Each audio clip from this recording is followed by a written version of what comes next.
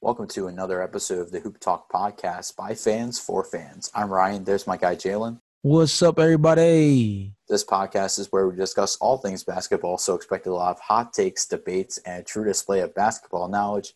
Let's get right into it. Our topic today is our NCAA college basketball AP Top 25 poll breakdown. So Jalen and I looked at the top 25, and we picked two teams that stood out to us. So, Jalen, who is one of your teams that stood out to you?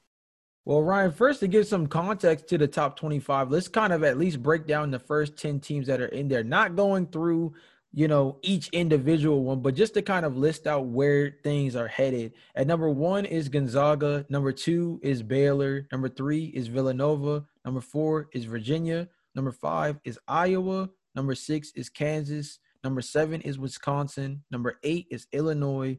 Number 9 is Duke, and number 10 is Kentucky. So with that being the case, one of my teams is actually a few of the teams that I take a look at are in the top 10, but one of the primary teams that I looked at was the Illinois Illini. This team right here is a really interesting overall roster to me. They finished 21st in the AP poll last year with a record of 21-10. Now they've shot all the way up to 8th, and they're considered to be the third best team in the Big Ten, only behind Iowa and Wisconsin. That's a pretty big step for a program that has had a really tough time, really even making the NCAA tournament the last couple of seasons. And last year was really going to be one of their better shots at making not only the tournament, but maybe even making a run. Their two leading scorers in Ayo Dosunmu, who's a junior, and Kofi Cockburn, who's a sophomore, are both returning. They combined for 29.9 points per game and 13.1 rebounds last season. They bring it back Andres Feliz, who was their leading rebounder at the guard position with 5 per game. And Allen Griffin is a guy at forward that shot 41.6% from 3.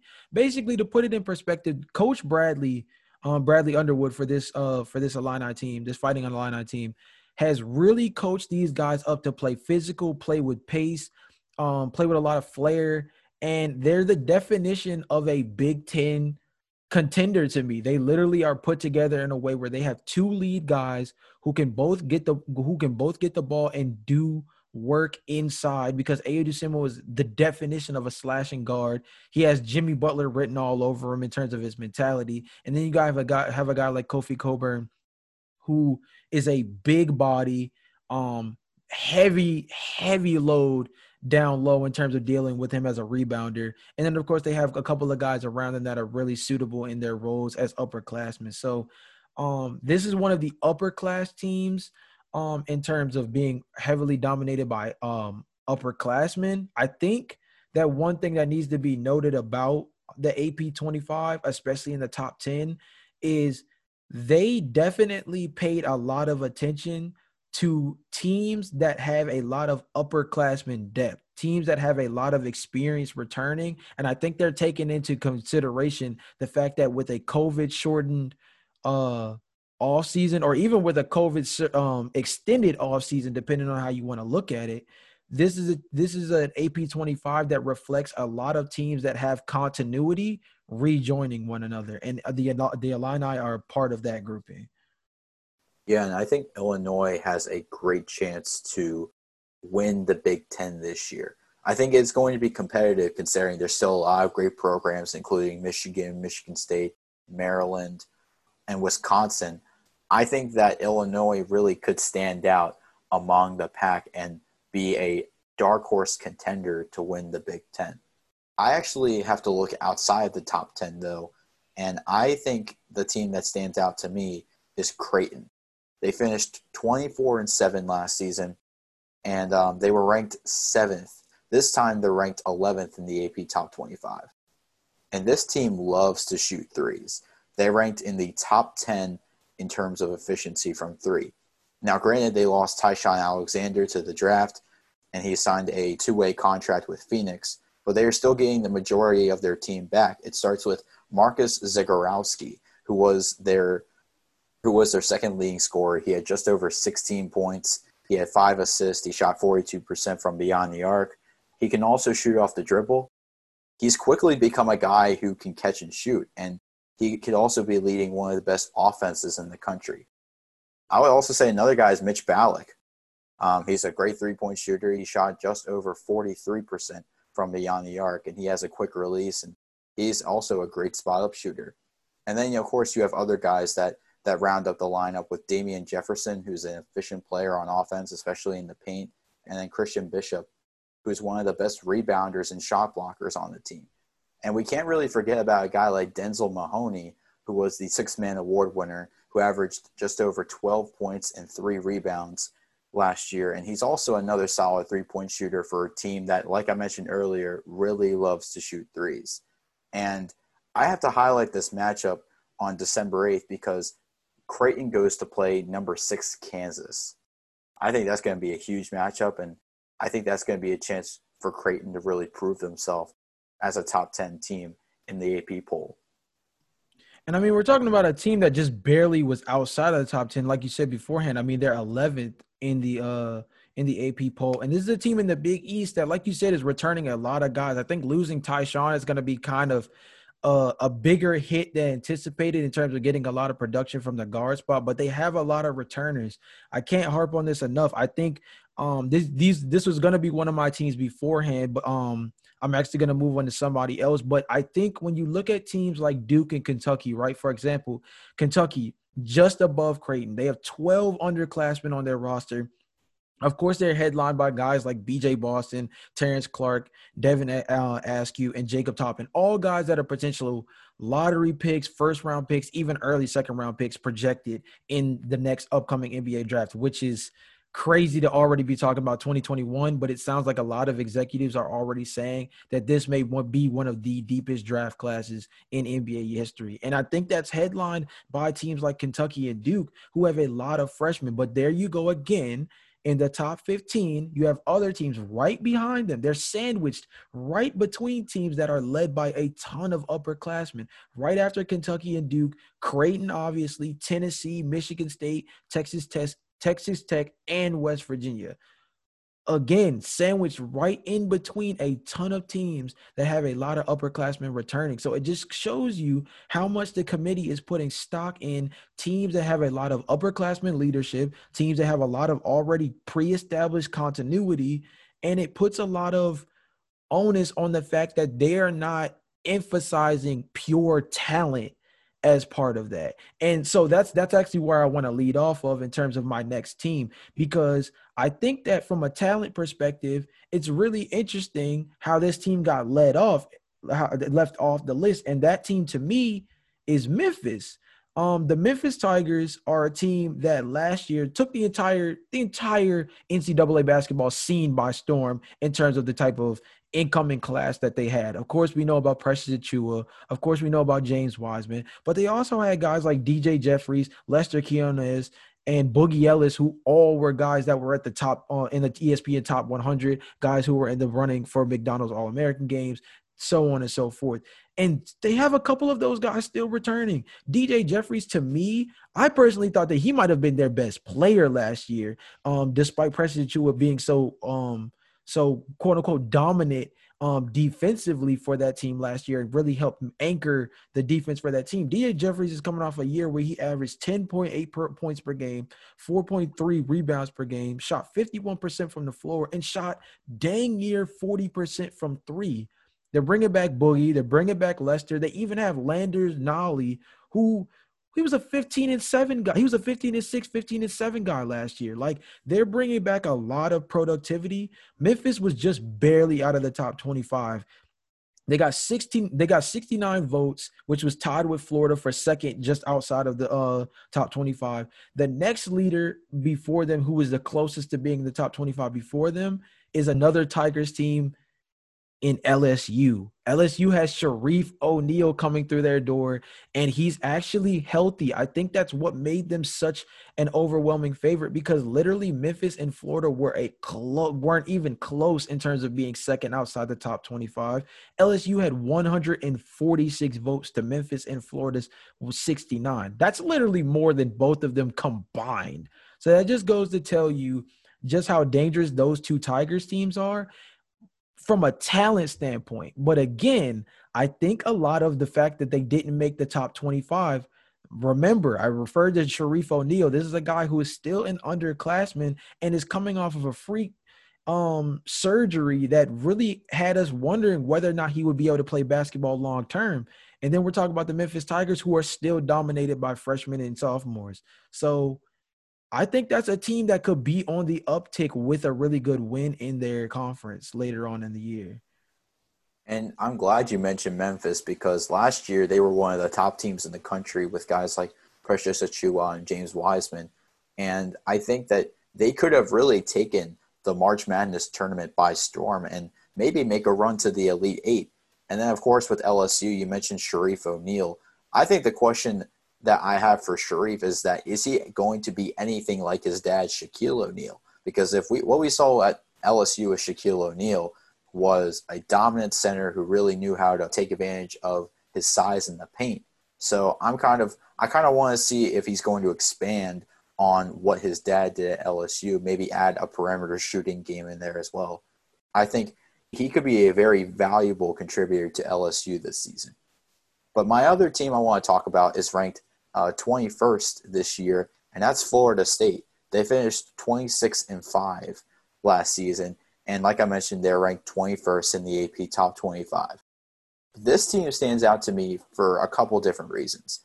It's mainly because of the guys that they lost. Devin Vassell and Patrick Williams were two of their best players, and I'm interested to see how other guys are going to step up and fill their roles. Also, a guy like Trent Forrest, who was their starting point guard, signed with the Utah Jazz. That's a huge loss, considering that Forrest was one of the best point guards in the country. And Florida State as a team were really poised to make a run to the Final Four. So I think it's going to be interesting to see this year what's going to happen with the team. Now, they have guys like Raekwon Evans, Anthony Polite, and Scotty Barnes to possibly fill these roles. I mean, Evans is a guy who can knock down threes. Polite is a solid 3-and-D wing. Barnes has the potential to lead Florida State in points, rebounds, and assists, and maybe be one of the best players in the country. I think they really have a chance to prove that with their big matchup against Duke on January 2nd, and they also play North Carolina a couple weeks later. So I think Florida State really has a chance to become a top 10 team, maybe play as good as they did last year. And I think you touching on Scotty Barnes is huge, because he's the incoming freshman that's going to be able to pick up in the departments where Patrick Williams and Devin Vassell left off. I think as the incoming freshman, with all the kind of hype that he had coming out of Montverde, he's a dude who plays with a lot of passion, plays with a ton of physicality, and he plays on both ends of the floor, which is huge for Florida State, because you know that they do not take any days off on any side of the court. So I think that Scotty Barnes, he's a guy, again, we were just talking about Memphis, and we were talking about Kentucky and teams like that who have a lot of the star power that makes this NBA draft coming up on 2021 so deep. He is another one of those guys that is in the mix for being a top 10, top 14 overall pick and falling to a team in the lottery and being a difference maker early in the NBA. I mean, he's a guy who literally can change the complete landscape of an organization. And I think he's going to start by doing so for the program in Florida State. I literally think that he is in a really advantageous situation. And I think he fits in really well with this upperclassman led team. I mean, despite the fact that they have so many returning players, starting with guys like Raekwon Evans that you mentioned before, I still think that Scotty Barnes is going to be that guy who jumps off the page for them. And like you said, I think he could really be in the running for ACC Player of the Year if he steps up to the plate the way we know he could. And I think that Florida State really has a lot of potential as a team, and it's going to be tough considering that they're in a conference in the ACC where Duke is still a threat, North Carolina is still a threat, Clemson is becoming a significantly better team. I just think that the conference itself is going to be even more difficult and even more challenging for Florida State. Now, I think it's going to be really interesting to see how Barnes, Polite, and Evans step up. So we also posed questions to each other for this episode as well in terms of potential storylines. So, Jalen, what is one question that you have as a potential storyline for this season?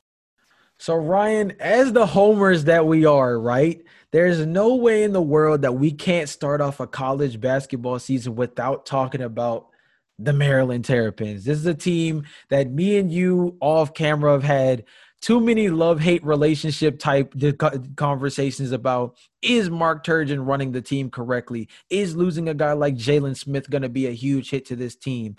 What kind of things can we expect from this team moving forward? We've just been all over the place about whether or not we feel like they can be a true contender in the conference. And my question to you is do you believe that there is any point in this season where the Maryland Terrapins could potentially crack the top 25 in the AP top 25 poll?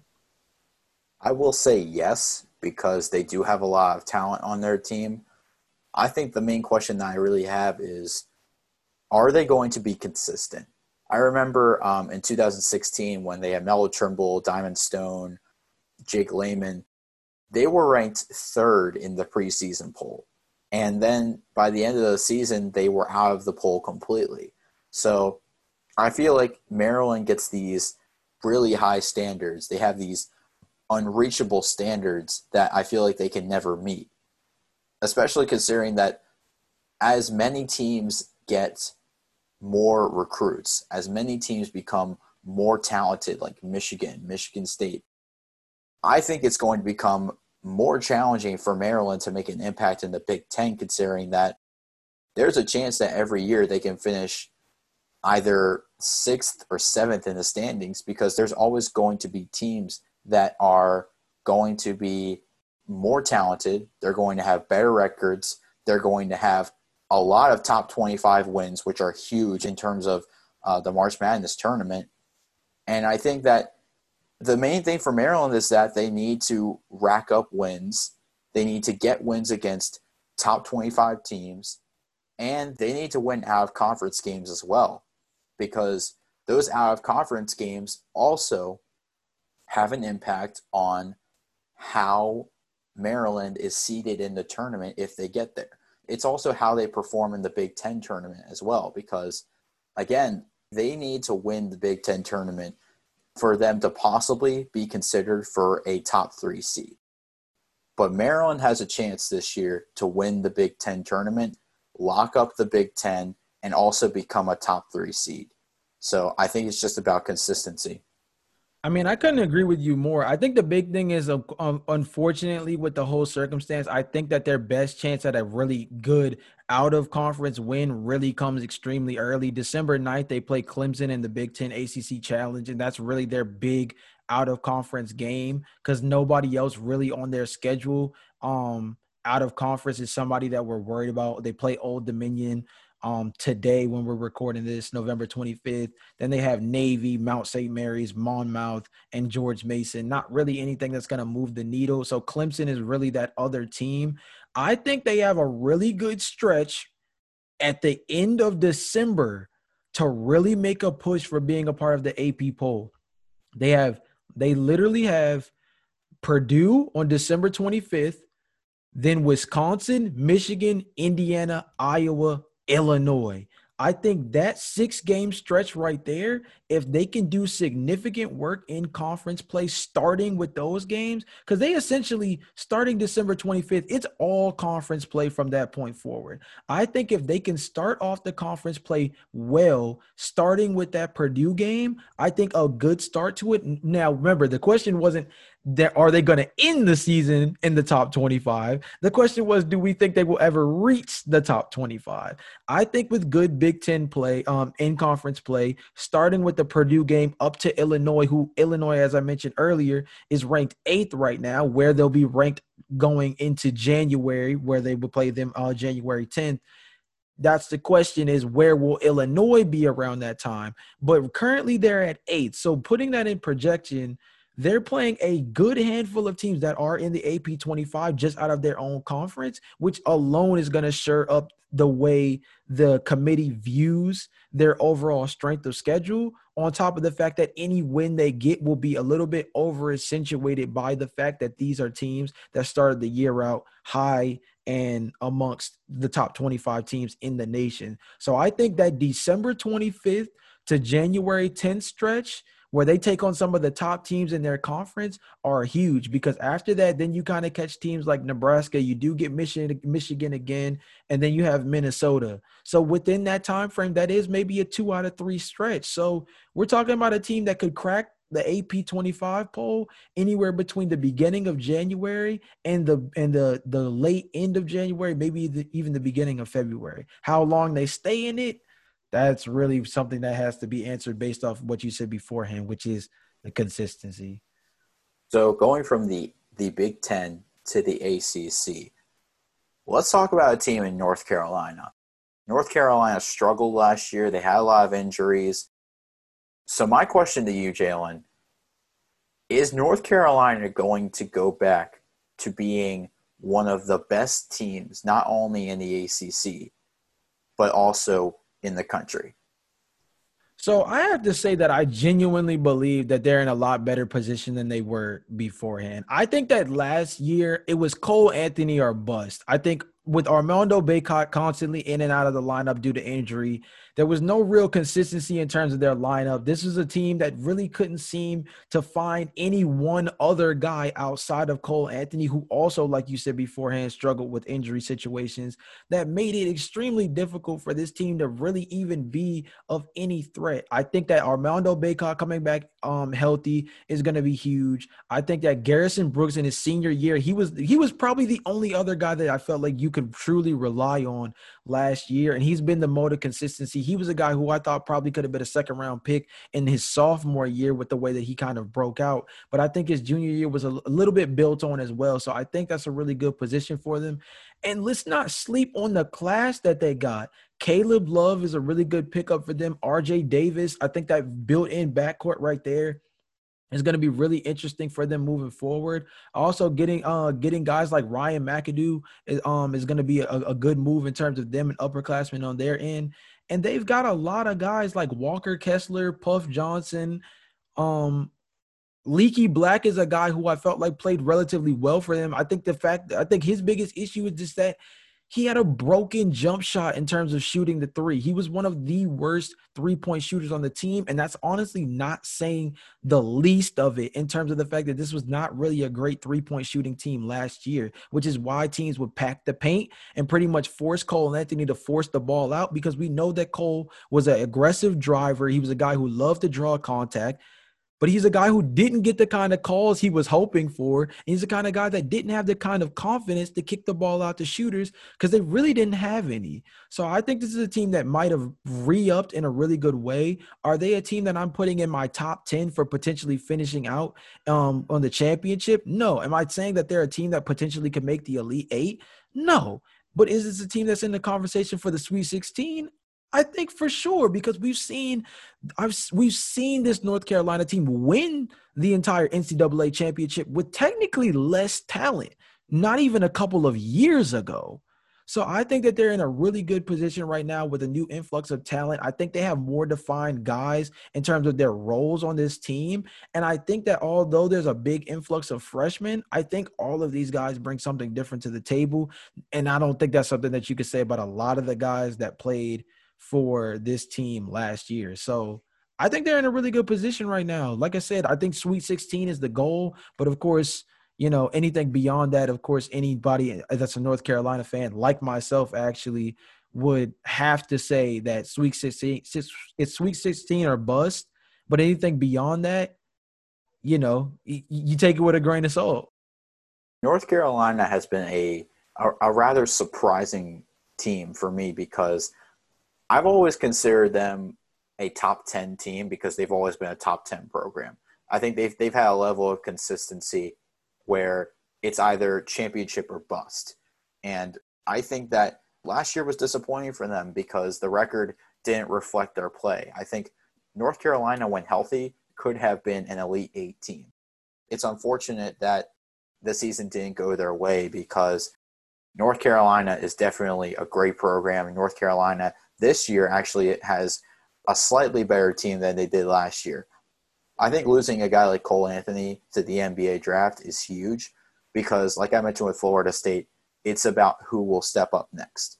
I think Brandon Robinson, who is the third leading scorer on that North Carolina team, is a guy that we have to watch out for. I think a guy like Leaky Black, who you mentioned, he has a struggling jump shot. How does he rebound going into this year? I would also have to say Anthony Harris as well. Anthony Harris was one of the best three-point shooters on this team. He also averaged 54% from the field. So I think about who really needs to stand out in place for a guy like Cole Anthony, because that's a huge role to fill, considering what Cole Anthony gave to the team last year. So I would have to look at mainly who is going to step up for North Carolina. And I think all eyes this year are going to be on Brandon Robinson, Anthony Harris, and Leaky Black.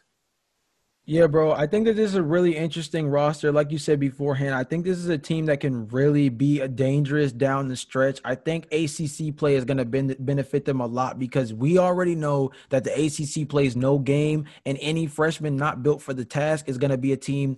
Any freshman-led team that's not built for the task is going to slide significantly. We saw that from North Carolina a lot last year, and Roy Williams was very vocal about it. He made it clear that this was one of his least talented teams coming into last season. He didn't feel that way entering the year, but as things progressed, as they saw how the team performed without guys like Armando Bacot and Cole Anthony, it started to kind of rear its ugly head that this was a team that wasn't fully built to be a true contender in the NCAA tournament. Let me ask you this, though, as my kind of little bonus question, speaking of the NCAA tournament. Cade Cunningham and the Oklahoma State Cowboys are not going to be a part of the NCAA March Madness extravaganza. Whether it's in March or not is still something worth debate. I truly believe that it's something that might be off the table, but we'll just have to see. But nonetheless, the NCAA tournament is not going to have Cade Cunningham and the Oklahoma State Cowboys in it, simply out of the fact that there was a lot of allegations and suspension issues that led to this team being marked as ineligible. Ryan, I know that this is not necessarily an NBA draft based episode, but how do you feel about Oklahoma State not being in the mix, considering that they have a first overall pick potential guard on their roster? And do you think that Oklahoma State not being able to participate in the tournament hurts his draft stock in any way? I wouldn't say it hurts his draft stock because I feel like he has the chance to show that he can be a top 3 pick with the teams that he plays against. Keep in mind he's playing for the Big 12, which means he's facing a lot of great programs like Texas, Texas Tech, Oklahoma, Baylor, Kansas, Kansas State. There's a lot of opportunities for Cade Cunningham to shine. So to say that he needs the March Madness tournament in order to make a case for him being a top 3 pick, I wouldn't say that he needs it. I just think he needs to step up in rivalry games. And there's no doubt that he's going to be able to do that. So I don't have a concern about that. In terms of Oklahoma State being in the March Madness tournament in general, I definitely think that, yes, they should have been given another chance because Oklahoma State is a team that under pressure can thrive, especially now that you have a guy like Cade Cunningham. That's a team that could be put on the map by the March Madness tournament. And considering that potentially you only get Cade Cunningham for 1 year, I think it could hurt a team like Oklahoma State, especially trying to put their program on the map.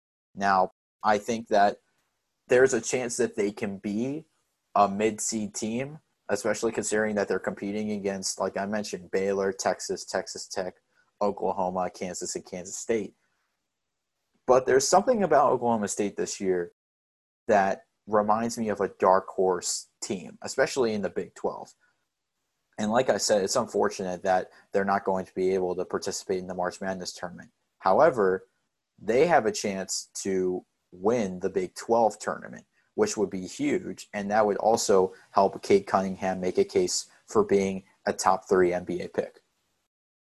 And I have to agree. I mean, outside of the tournament, it's not March Madness, but they're gonna be able to go crazy in February. I mean, if you look at February from the beginning, they get TCU, they get Texas, big rivalry game there. They get KU in terms of taking on Kansas, who's ranked 6th in the country right now. Big game for them. Kansas State, Iowa State, Baylor, who's 2nd in the country right now. Texas Tech, who's in the top 15, they're 14th, and then they get Oklahoma. I mean, we're talking about something where he might not necessarily be able to thrive in the big spotlight that is the NCAA tournament, but in terms of February, his stretch through February could be his saving grace, and the fact that he's going to take on a lot of NBA talent, he's going to take on a lot of upper class led teams, especially Baylor, who was dangerous even last season and was in contention for being potentially a Final Four, if not a championship team last year.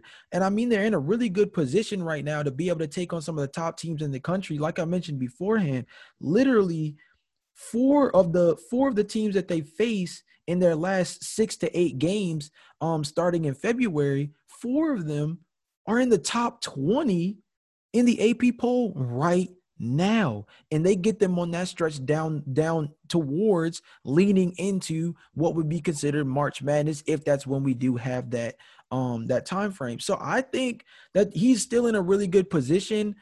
I have to go with you on this one, though, when it comes to them being a dark horse team. I mean, this is a team that has not had a guard as dynamic as Cade Cunningham since, dare I say, Marcus Smart of the Boston Celtics. This is a team that has not seen that kind of flair from a guard, or got this kind of guard play in a really long time. And they had the chance to be able to get one of the top guys in the country, potentially a number 1 overall pick in the upcoming draft, to be able to show, his worth and show his dedication to the state that he comes from by showing up on the big stage. And unfortunately, that was taken away from him. Now, shout out to him for still maintaining his eligibility rather than revoking his eligibility when he found out that the team was going to be ineligible to play in the tournament. But man, talk about a big hit for the tournament, not to be able to see a guy of that caliber in the bright lights. I just really wanted to see what your thought process was on that, because I think this is a team just like you that I felt like could have been really dangerous. I mean, this is a team that I wouldn't say they're on the type of trajectory that like Loyola Chicago had once upon a time, but they're a team that I think could have really made some noise.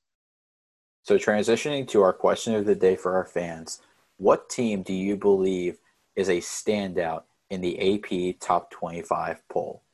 This has been a great episode today on the Hoop Talk podcast. Of course, make sure when you subscribe to us on Apple, you rate our podcast 5 stars and subscribe to us wherever you get your podcasts.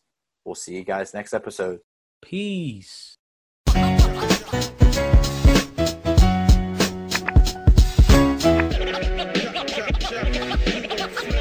Chop, chop, chop.